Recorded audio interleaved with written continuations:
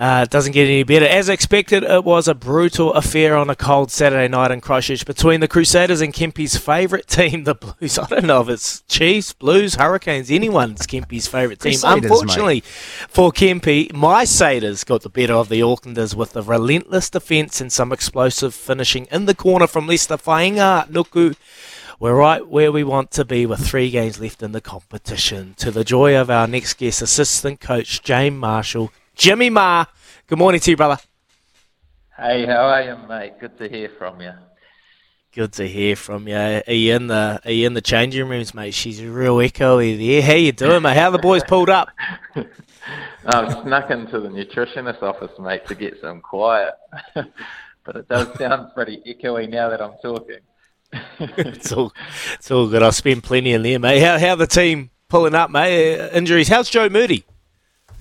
Joe Moody's rolled his ankle. Still waiting for the full diagnosis of it, but we've got a few sore bodies. Obviously, it was a pretty intense game. There was a lot of big collisions, and the boys were pretty sore after it. So today will be pretty low key.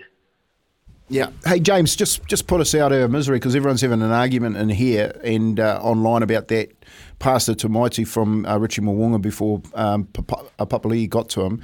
Was it a knock-on? Oh, 100% a knock-on. I saw it at the time. I was shocked that it kept going, to be honest. But obviously, they were looking at the high shot at the time, which was a pretty decent distraction, so I can understand how he missed it. But I was watching the play, so I saw the knock on live, and I was like, "How?" And when they checked it, I thought they were going back to check the knock on, but I didn't actually see the high shot on Rich. So it was probably a good distraction from Dalton to take the eyes off the play, I guess. Yeah, 100%, mate. Look, I'm glad you come on and back me up because I'm a Crusader through and through, but I said, it's a knock-on. But some people out there think it wasn't, and they were at the game. But anyway, we'll move forward. We'll take that decision, and I can understand why Warriors fans are up and raw about it because it's very, very frustrating. But, mate, in terms of the game, the start, you had them under so much pressure but weren't able to get over the line and execute some points and put some points on the board. What was the noticeable difference there? Was it a bit of frustration? Was that the Blues' ability to defensively apply the pressure? Yeah, they definitely defended well, and they were coming hard at the breakdown, which put us under all sorts of pressure around there. So they got a few crucial turnovers at good moments. But I feel like we, like you say, we didn't quite execute. I felt like in that first 20 we should have had more points on the board, and even against the Chiefs, I felt it a few weeks ago. It was a similar sort of situation where we controlled all the possession and territory, but it didn't really get the points we deserved in those moments. So that's definitely something we'll look at going forward. We need to be way more clinical when we get into that 22 and make sure we're coming away with points more regularly. Hey, James, how's the selection of players going? Because you seem to have a lot of players that are coming back, and hopefully you're going to get a few more back, but What are you thinking and around, the players that are there at the moment? Is there going to be some shifting, especially in and around that back line when all your players are on deck? Yeah, it's going to be an interesting one. It's obviously a lot harder to select the team at the moment than it was at the start of the year when we had everyone was injured and we only could pick who was left, really. And now we've got most of the guys coming back on deck, and there's some guys who are really putting their hand up. Jack Goodhue off the bench the last few weeks has been really impressive. His knee's feeling a lot better each week, and he's playing some good footy. And Braden also at 13 is playing really well as well. Lester's on the wing doing a good job. So Dallas McLeod's had a massive season, come out of nowhere as a winger, but doing a really good job on the wing as well. So some good selections, headaches that we've got at the moment, but we've also got to rest the All Blacks every 5 games, so that sort of comes into play as well. So when we rest them is going to be crucial over these next 3 weeks before playoffs. Yeah, it's probably a good problem to have. Knowing it was great to see Jack out there. I thought it was his work in that final 10 to 15 minutes was outstanding. Getting up on defence, making big tackles. That big play at the end when I thought, oh no, he's under the pump here, but he makes a wee break and relieves the pressure. It was a great. But mate, with Dallas McLeod's selection on the wing, was that a tough decision to make, or was it easy knowing how good he's been playing? And could you see him? I thought he was bloody outstanding, but particularly on his kick chase and applying the pressure on those 50-50 box kicks. Like for Dal, is he really put his hand up there on the wing?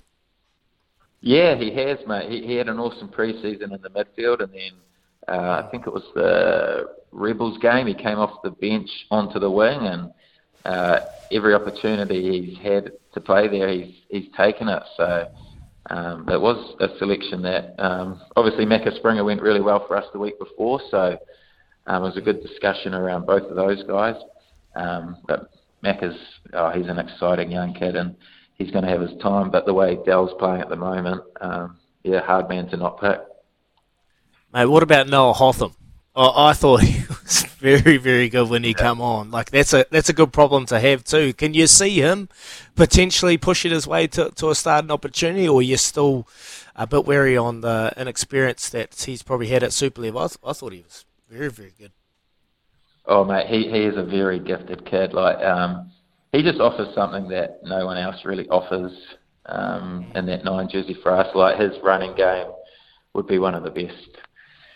Going around, he's a freak with ball in hand. He's strong defensively. He's still learning his trade though in terms of like his box kicks. Not quite as accurate as Drummy and Willie. So, in his game management, he's learning around that every week. So, he's definitely putting his hand up. He potentially will look to get a start this week and see how he goes. But yeah, he's got a massive future, that kid. What about the full-time golfer, Will Jordan, mate? Great to see him back second week running. Mate, everything all good with Will, and he's all back to fully fit and ready to rip in for another couple of weeks? Yeah, it's all going well with him, which has been awesome because, man, he just adds an extra dimension to our game. Teams are less likely to kick long to us when he's at the back just because they know what he can do back there. Just his acceleration and what he can make plays out of nothing. We saw it the week before with the Force where put on about 3 tries by himself. So awesome to have him back, and he's feeling good within himself. So getting more and more confident each week, and hopefully time it really well for the playoffs. Yeah, nice. Hey mate, there's a rumour coming out, James. There's a rumour coming out down in Christchurch that this is your theme. This is your theme going into the finals for Razor. Rise up. Is there any truth in that? Rise up for Razor? Mate, rise up for Razor. That's it. I love it. If it wasn't our team, it is now. That is good stuff. There you go. I know Razor's Kempy's always digging.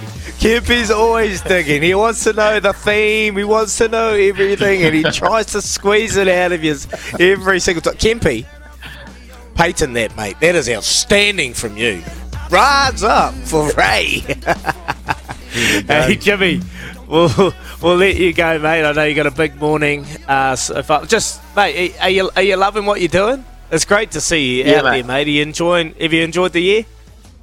Yeah, mate, I have. I've absolutely loved it.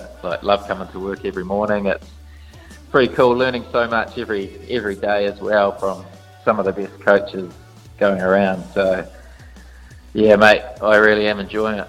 Hey, Jimmy, rise up, brother. Yep. Rise up. Come on, rise up for Ray.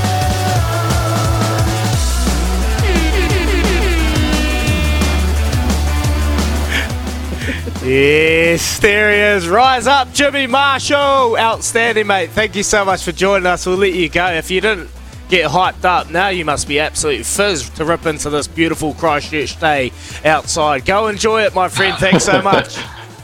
Hey, cheers, team. Rise up. Can't wait.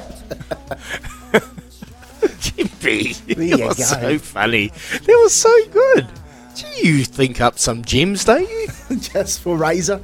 I can't wait to talk to Razor. Come on, Ray. Get him back on the show. Let's ask you what that theme is. There's one for you. Rise up for Ray. Oh, so good. I was going to ask a question about, well, he's coaching the Crusaders. Is there any thought of coaching the Mighty Pups?